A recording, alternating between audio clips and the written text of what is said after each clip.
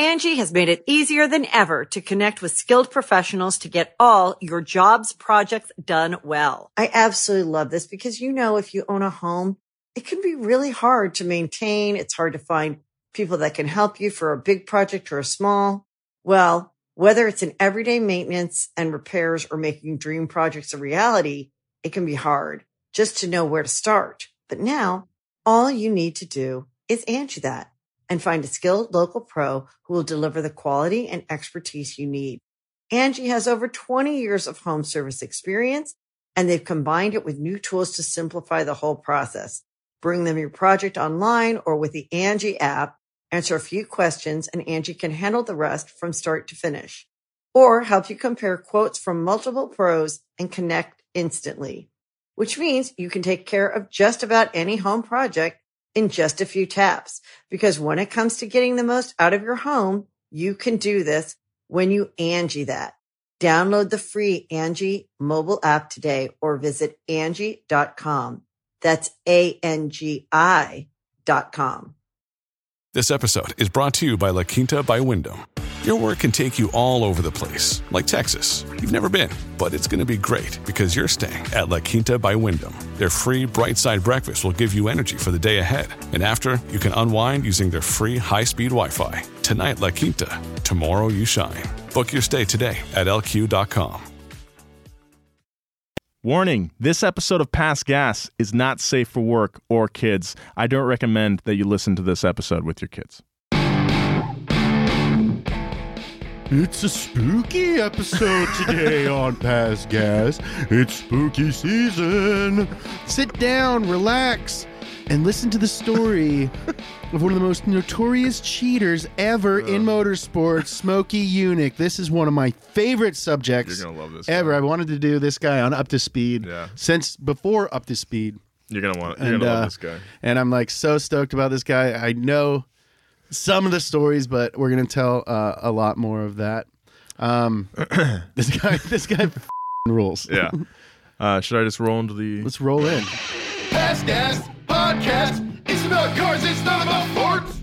Hey guys, welcome to the Past Gas Podcast. If you like Past Gas, please help us grow by giving us a good rating and a nice review on the podcast platform of your choice. It'll really help us out, and I really appreciate that, so thank you.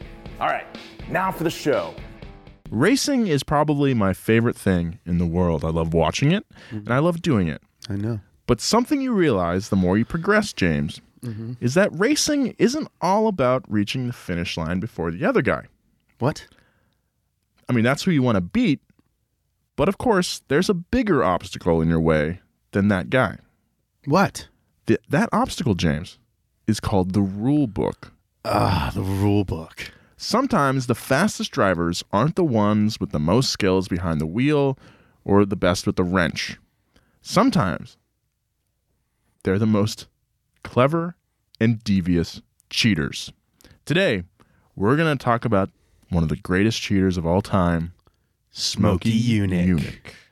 Hi, welcome back to Past Gas. We are Donut Media. Well, we are some people who represent Donut Media. I am James Pumphrey. And I'm Nolan Sykes. Thank you so much for listening to another wonderful episode of our show. I love doing this. Whoa, sorry. What was that? I don't know. That was a noise. Yeah, I love doing this podcast.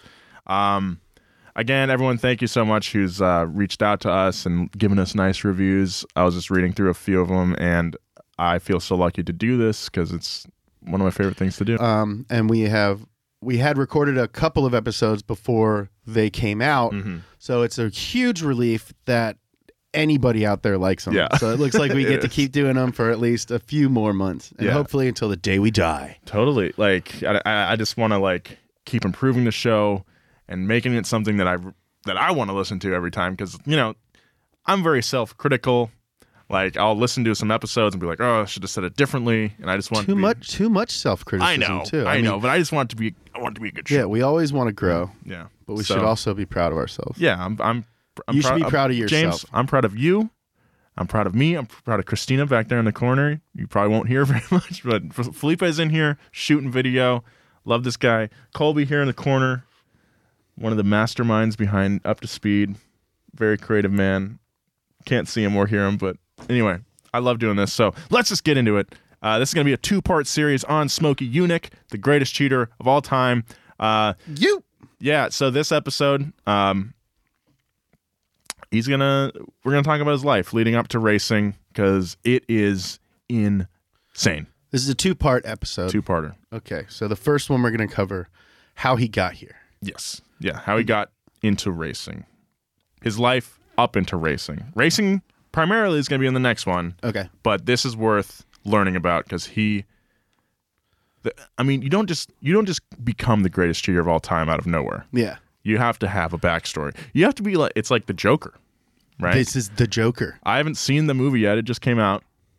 But this episode is like the Joker, and then the next episode is like Batman. Yes.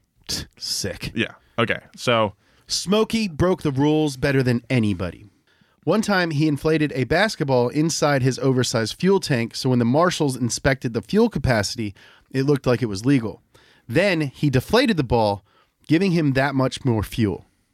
And that is one of the tamer examples. Yeah, guys, tame. Pay attention. But the thing that really made Smokey Smokey was his personality. And to really explain his personality, we have to cover his life before the race cars, including his time spent in both the European and Pacific Front during World War II, and how that led him to establishing one of the most famous racing shops in America.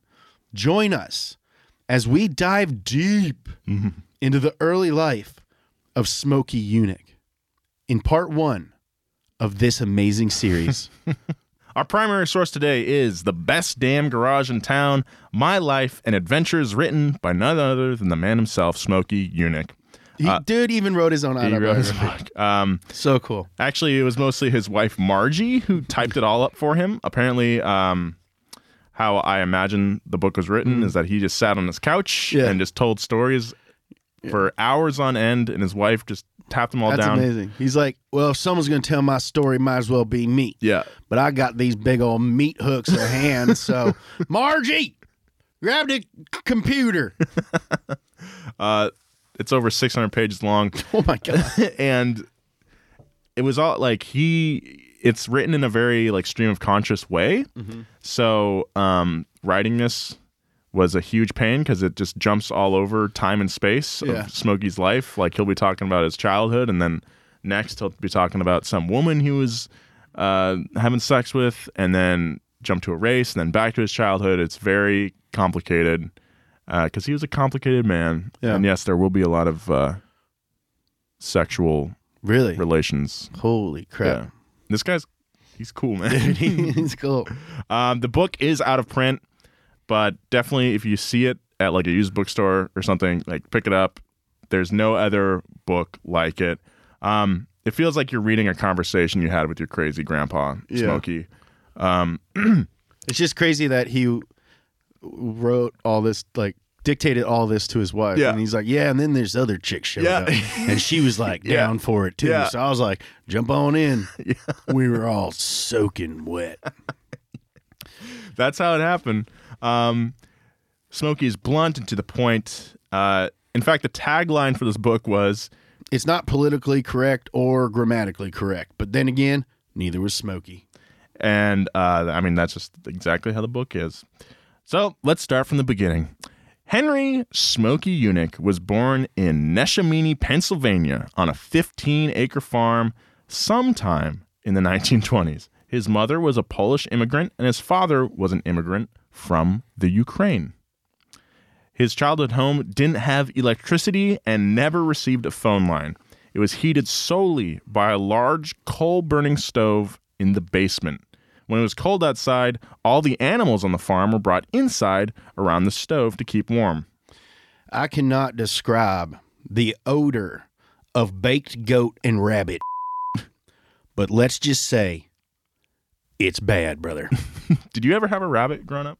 No, I had friends that had them. We had a few rabbits. I don't really think they're great pets. I could never get over the poops. The poops, they just poop all the time. Little baby poops. Yeah. And that stuff doesn't smell good. That's for sure.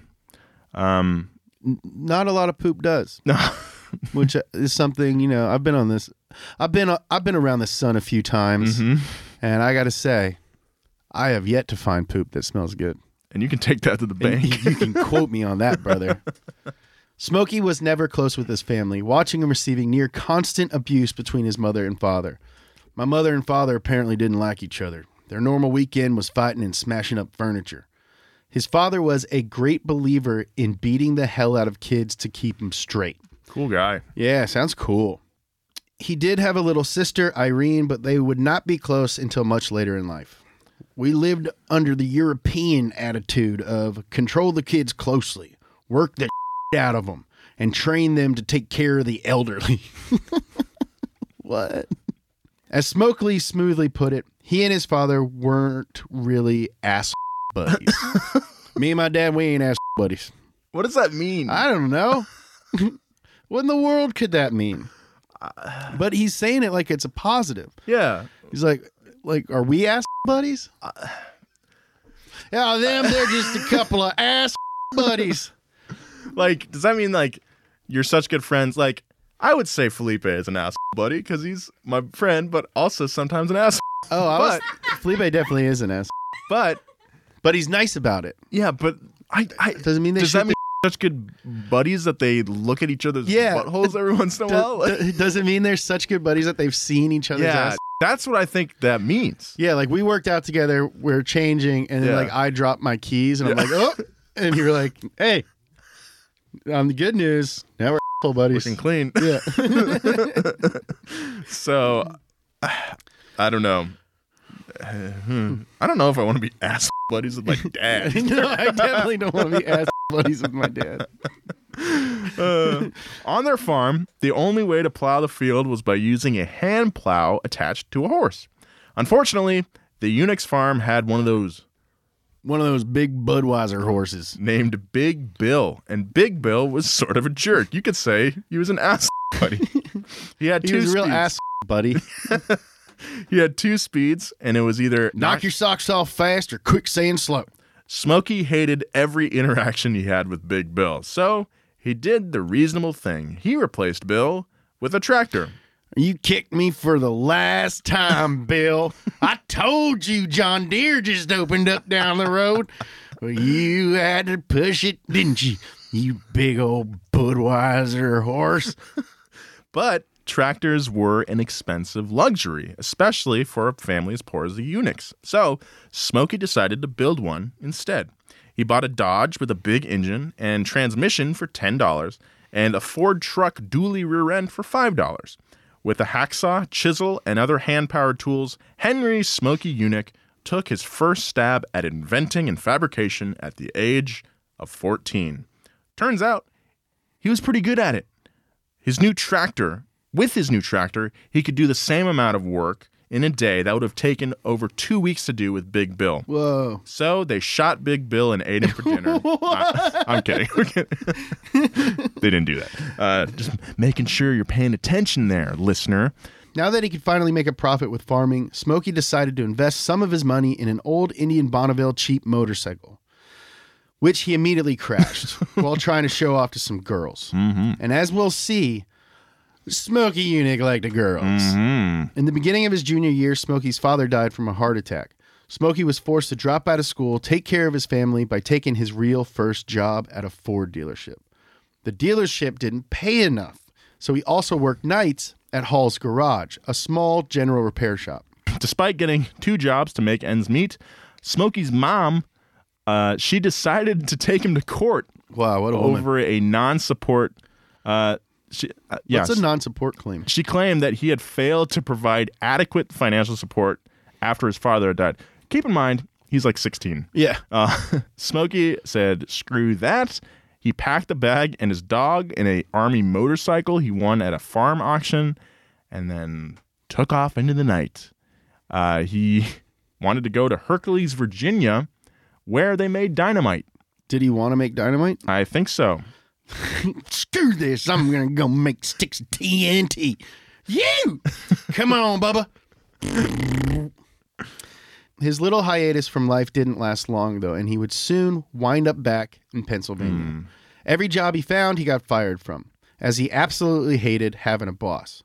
One day, he saw a Camel cigarette ad that had a famous motorcycle racer Bob Holloway on it.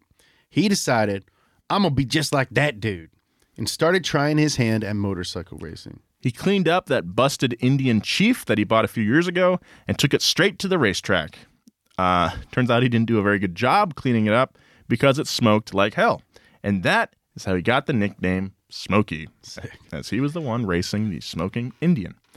In his first race, he crashed into another racer head on. How does that even happen? I have no idea. You're going the wrong way. I know. This isn't Mario Kart.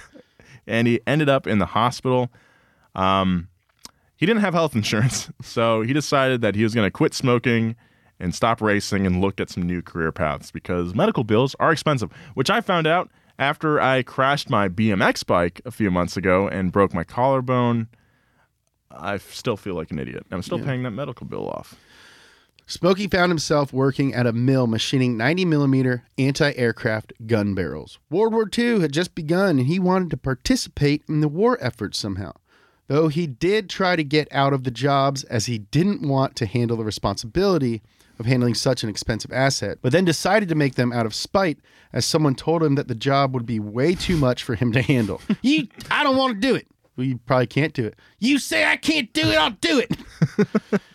He became one of the best 90-millimeter barrel machinists in the state simply due to his want to spite someone. Yeah, I kind of relate to that. Yeah. You know? It's like someone tells you can't do something. I'm going to do it. Yeah. My parents should have employed that back when I was a kid. Like, I bet you can't clean your room, Nolan. I would have been like, show you, Mom. Show you, Mom. I am very susceptible to reverse psychology. We'll get back to more Past Gas, but right now, a word from our sponsors. Angie has made it easier than ever to connect with skilled professionals to get all your jobs projects done well. I absolutely love this because, you know, if you own a home, it can be really hard to maintain. It's hard to find people that can help you for a big project or a small. Well, whether it's in everyday maintenance and repairs or making dream projects a reality, it can be hard just to know where to start. But now, all you need to do is Angie that and find a skilled local pro who will deliver the quality and expertise you need. Angie has over 20 years of home service experience, and they've combined it with new tools to simplify the whole process. Bring them your project online or with the Angie app, answer a few questions, and Angie can handle the rest from start to finish.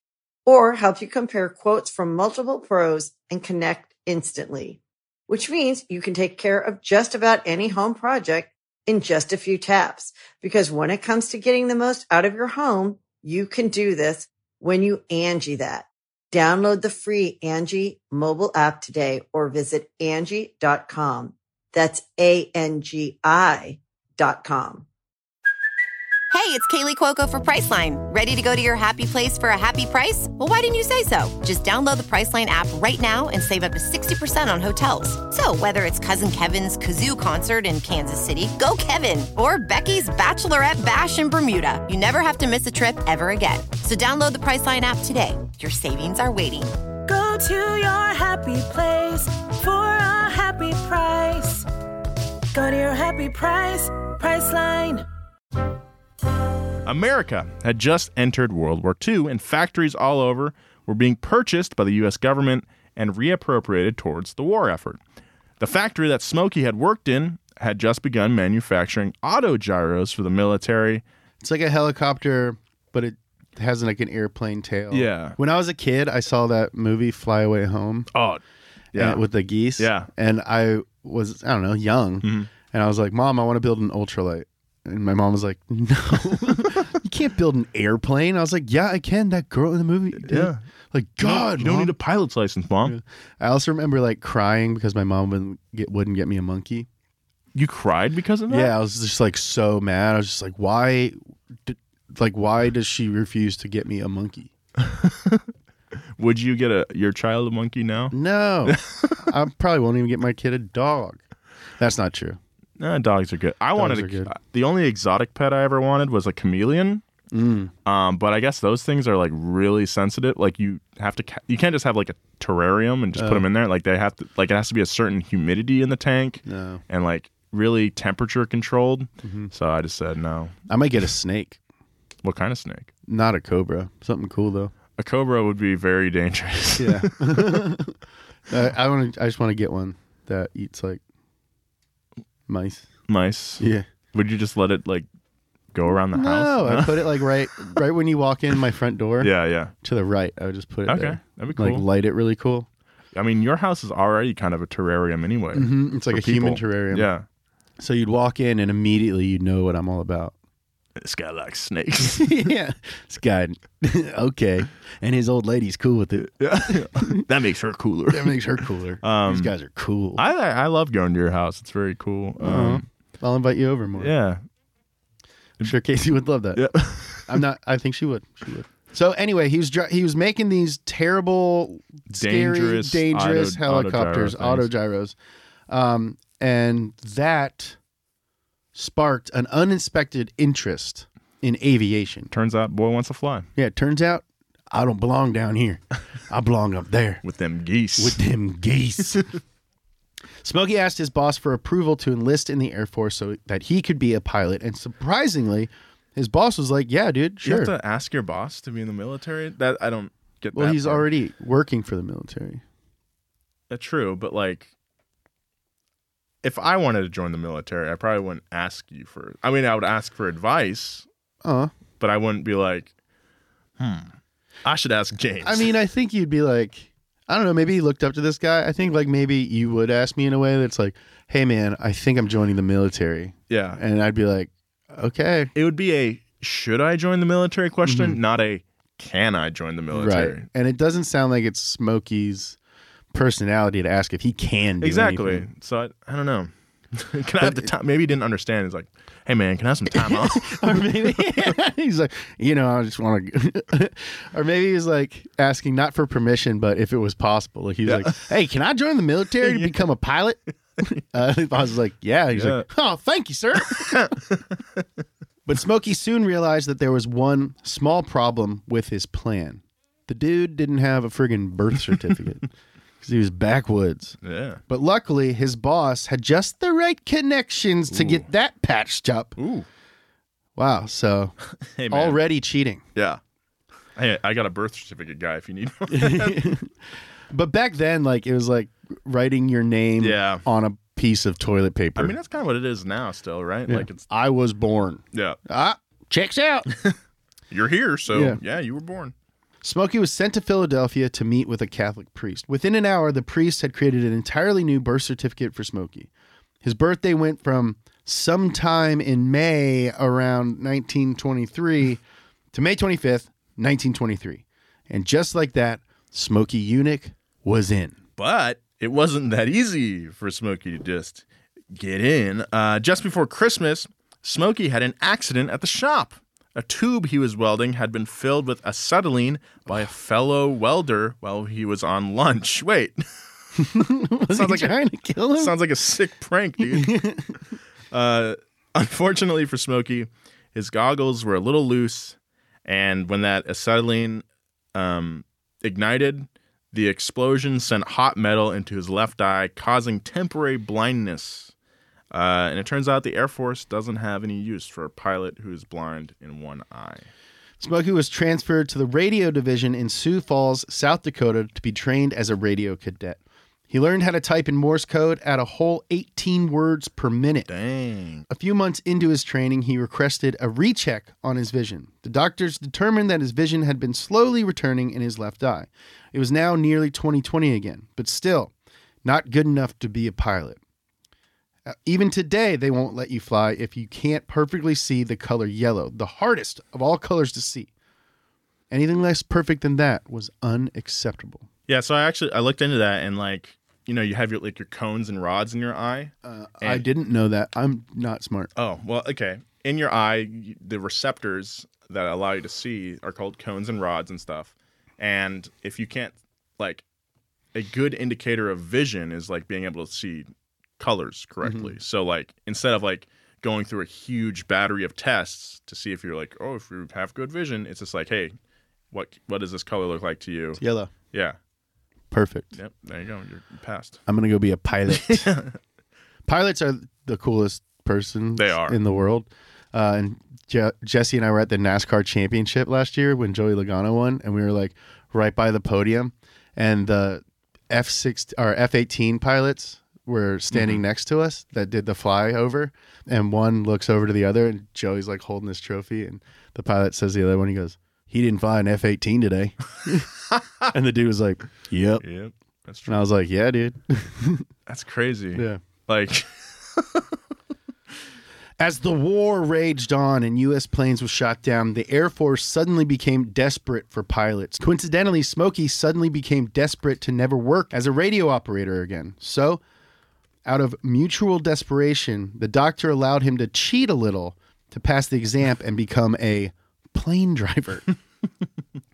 Days later, he was sent to Santa Ana, California for pre-flight school, then to Marfa, Texas for advanced flight training.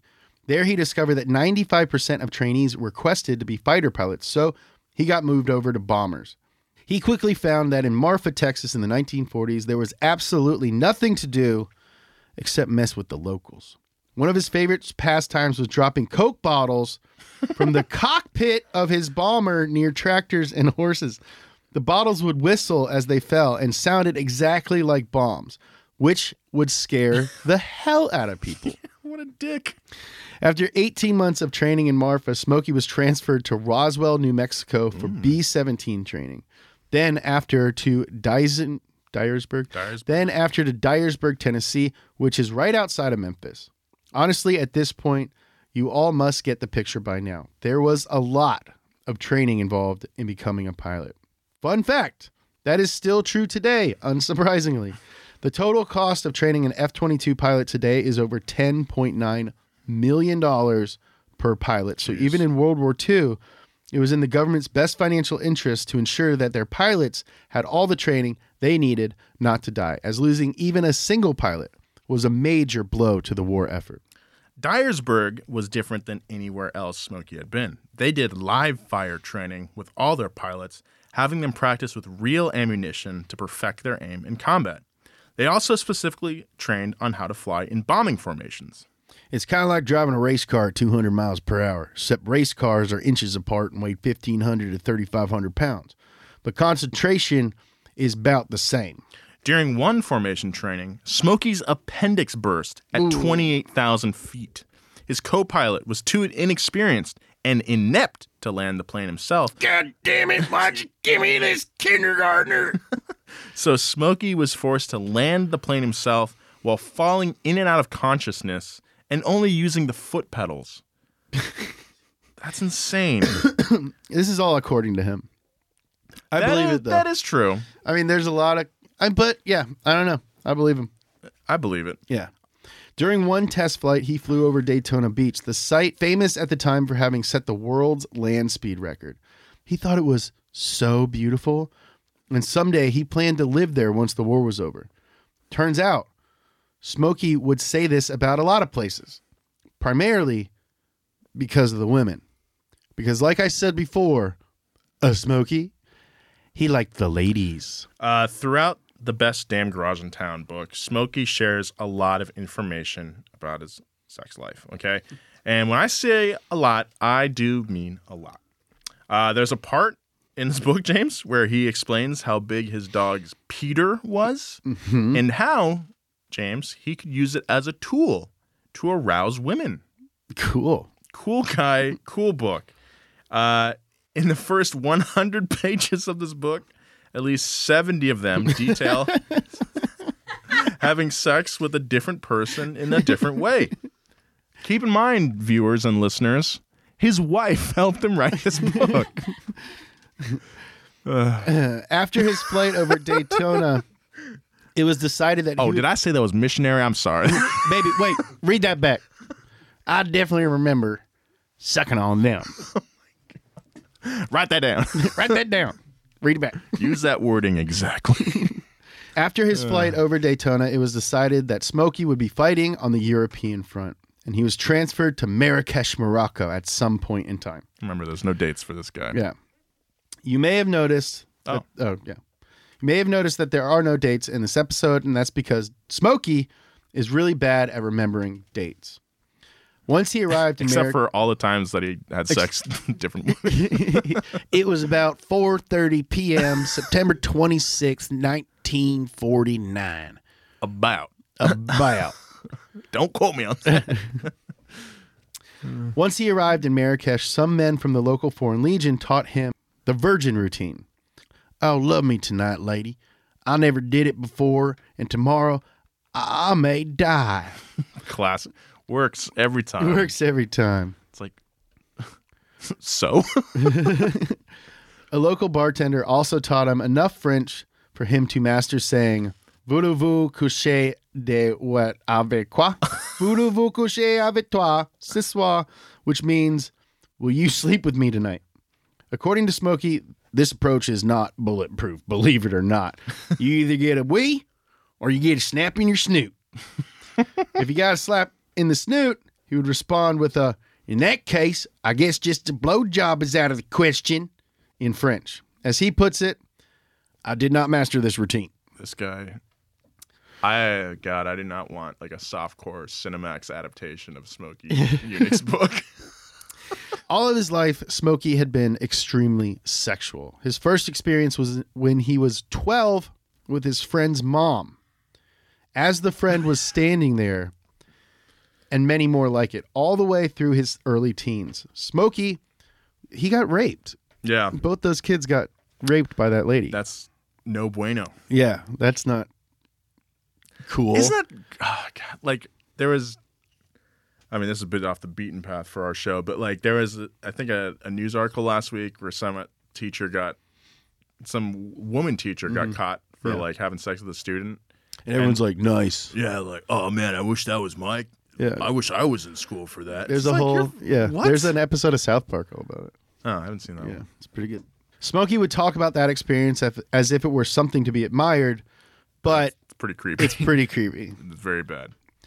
But Smokey was known for sleeping with about anyone, anywhere, anytime. And we will learn his activity in the war enabled him to go even further with his desires. And he was certainly not the only one. Smokey went so far as to claim that his experiences in so many different countries during the war helped cure any bits of racism he may have had. At this time, he decided to get bolder with his appearance. He had grown a beard and mustache to get what was known as the Jesus look, and decided to shave off his endearingly titled womb broom and beard for the ladies. He called his beard his womb broom. I don't think it was his beard. His mustache? Nope. His pubes? Oh, he decided to shave off his pubes. We'll be right back with more of this story, but first, a word from our sponsors. When you need mealtime inspiration, it's worth shopping Kroger, where you'll find over 30,000 mouth-watering choices that excite your inner foodie. And no matter what tasty choice you make, you'll enjoy our everyday low prices, plus extra ways to save, like digital coupons worth over $600 each week. You can also save up to $1 off per gallon at the pump with fuel points. More savings and more inspiring flavors make shopping Kroger worth it every time. Kroger, fresh for everyone. Fuel restrictions apply. Wait, so he had the Jesus look going a big long beard and no pubes in like the 40s. This dude just like around Europe being like, hey, I'll you in French. What a This guy. guy's insane. He's insane. Oh, God. In Marrakesh, our boy Smokey was given his own B-17 good, and crew to join him. He named his plane and his crew Smokey and his firemen. In the beginning, those firemen weren't very useful. Many air crewmen would blatantly refuse to pull the trigger. Even the most intimidating gunners would be scared shitless of killing someone, even if they were being shot at themselves. Bomber Command air crews suffered one of the highest casualty rates in the war. Out of a total of 125,000 air crew, 57,205 were killed, giving the job a 46% death rate. Wow. Bombers could be facing over 9,800 rounds of flak per minute on a mission. So being fatally shot was almost a literal coin toss. That's insane. I mean, yeah, because like I think that's why we mentioned earlier that so many people signed up to be fighter pilots because, like, if you're a bomber, you're big and you're slow. yeah, you're big and slow. Easy You're going target. into the kill zone. Like, that takes balls to do that, man. Yeah. Like his fellow pilot, Smokey was no stranger to being shot at. During one run, a flak shell exploded near his plane, blowing out the window at 28,000 feet. At that height, the air is roughly negative 65 degrees Fahrenheit. So the entire cockpit immediately iced over. Shrapnel from the shell flew everywhere, even striking his helmet. Suddenly, he felt an intense pain in his lower back. He thought that a hole had been sliced in his jacket from the shrapnel pieces, exposing it to the cold. But it turned out that multiple pieces of burning shrapnel had fallen down the back of his jacket and were burning his skin. But it was too cold for him to discern a difference between temperatures. That's crazy, man. So, like the badass that he is, Smokey kept those shrapnel pieces and actually turned them into cufflinks. And he would wear them for the rest of his life each time he had to be put in a penguin suit. If you have ever read Catch-22, you know all about the dangers of being on a bomber crew. A friend of Smokey was hit from flak from below. It came through the guy's seat and blew his testicles into such terrible shape they had to be removed. That is really bad, to put it lightly. From that day on, Smokey had a 50-pound plate of steel armor under his seat on every mission because he thought, the possibility of life without sex was a fate far more horrible than death. I'm not going to let them Nazis blow off my chingleberries. At one point in the war, he was deployed to Foggia, Italy, about a 6-hour drive away from Modena, the birthplace of Ferrari. If you haven't listened to those episodes yet, check them out. They're fun. If there was one thing he hated on base, it was the housing situation. He hated sleeping in tents on the ground. So he went to a local quarry, bought some limestone blocks, and built a 5-foot-tall built a 5-foot-tall house with a tent on the top to act as the roof. He built a space heater out of a 50-gallon drum that used aviation fuel for gas and even had a 30-gallon water heater and electricity in a hut that he built. That's so fun. That's hey, sick. Smokey, what are you up to? Don't worry about it, oh. Build me a hut. Can I come in? No, you get over here. Man, it's cold. It's called homesteading. I'm going to leave this for my children. He only stayed in his little custom paradise for a few months. As a miscommunication during one flight resulted him in accidentally bombing our allies, the Russians. Oh, sounds like today. Oof. Topical. After that mistake, he was reassigned to the 1st Emergency Rescue Unit in Naples. That was probably one of the best things that ever happened to Smokey Unit. Along with rescue, he decided to start pursuing other avenues of income, including becoming an educated poker player and a freelance military photographer. His work as a photographer actually allowed him to meet Mussolini once. Wow.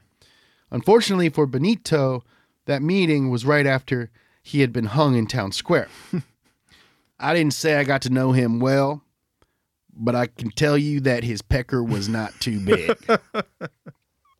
What, dude? Yep. That's what he has to, meeting, I don't know, one of the more influential people in World War II after history. he's dead. Like, he came across Mussolini's dead body. Yeah, and all he had to say was that his dick wasn't big. Because he thinks that's the biggest burn. Yeah. He's like, he's got a little pecker. He's dead. Crazy. But the 10 pictures that he took of Mussolini became his best-selling pictures of all time.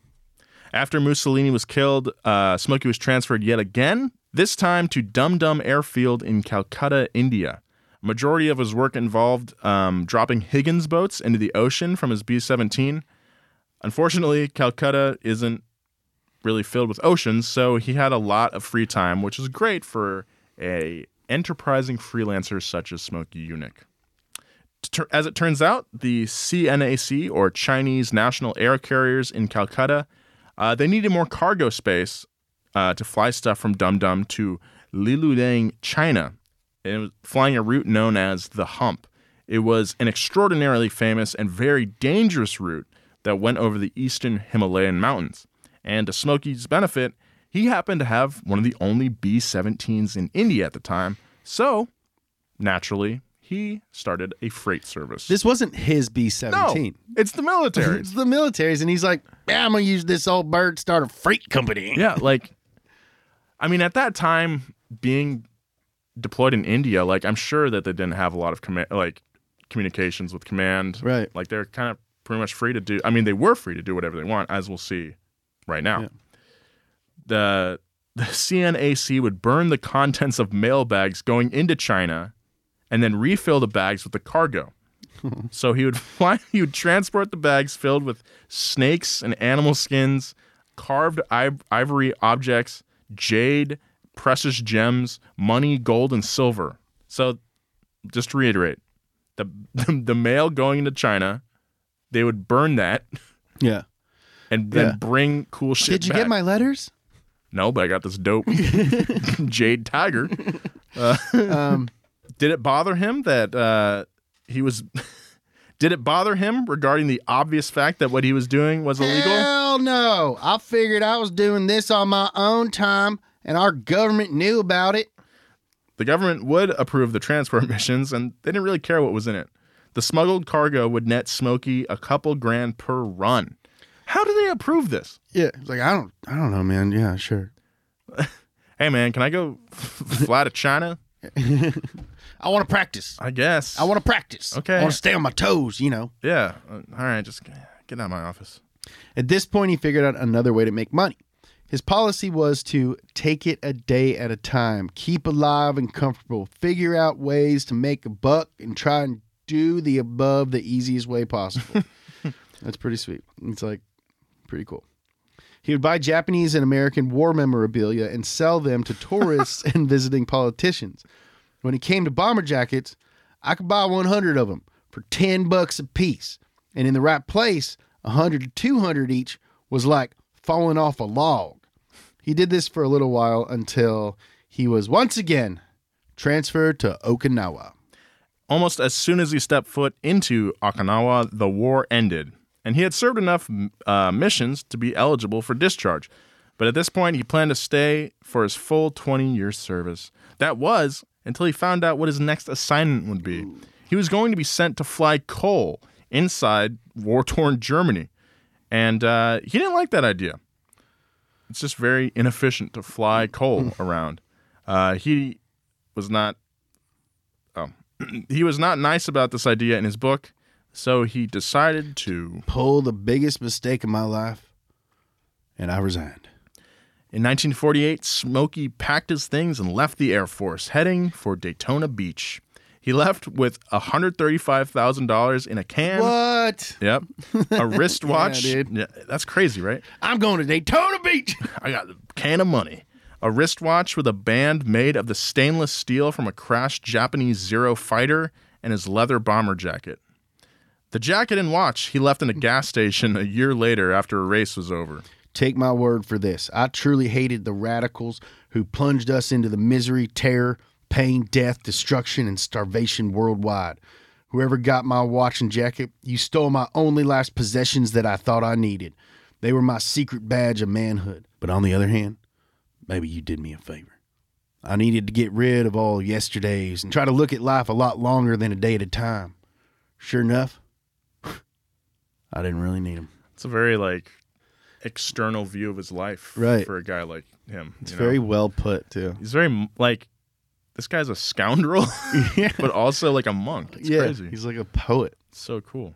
After a failed career at a Ford dealership and as a night pilot with Eastern Airlines, he discovered that he couldn't work for anybody and would start a business, so I started doing the only thing I knew how to.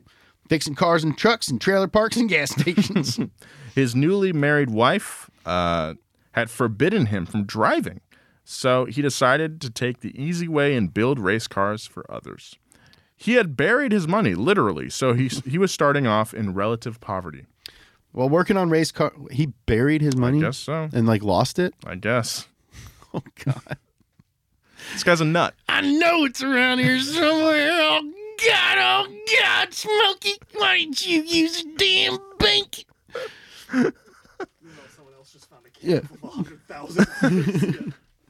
You know how often I like fantasize about finding just a big, not even like a big bag of money. I would not keep it. No? Haven't you ever seen a movie? Yeah, I saw millions. Yeah, if you find money, don't keep it. Just leave it where it is. What about like $100? Like, have you seen No Country for Old Men? Yeah. Yeah, Okay, that's a good one. Do not take the money. Cautionary Leave tale. the money, man. While working on race cars in Daytona, he met Bill France, the founder of NASCAR. Through Bill France, Smokey met one Harry Neal, a man who allowed Smokey to rent out half of Neal's blacksmith shop to use as a garage in exchange for some occasional labor. After working in Neal's shop for about 6 months, he had saved up about $400 and was ready to find a place of his own. Dang. I wish we could find a place of our own for $400 here in LA. A shop that would be known as Smokey's. Soon enough, after some smooth negotiation, he had a small tin garage on a riverfront lot that Smokey could call his own. That sounds like a really nice, tranquil situation. Just like, I've made it.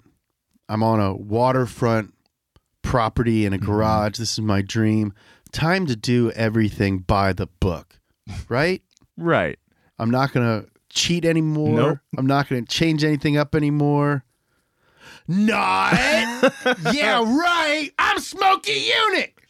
And that's what we're going to talk about on next week's episode, part 2 of Smokey Eunuch. Yeah, we're going to get into all the cheating, all the cleverness. Deceit. This guy, it's if you thought this episode was kind of crazy and his early life was kind of crazy, we haven't even gotten started yet.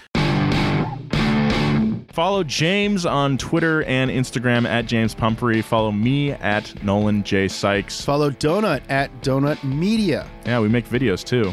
Yeah, and check us out on YouTube. We have a bunch of videos coming out almost every day.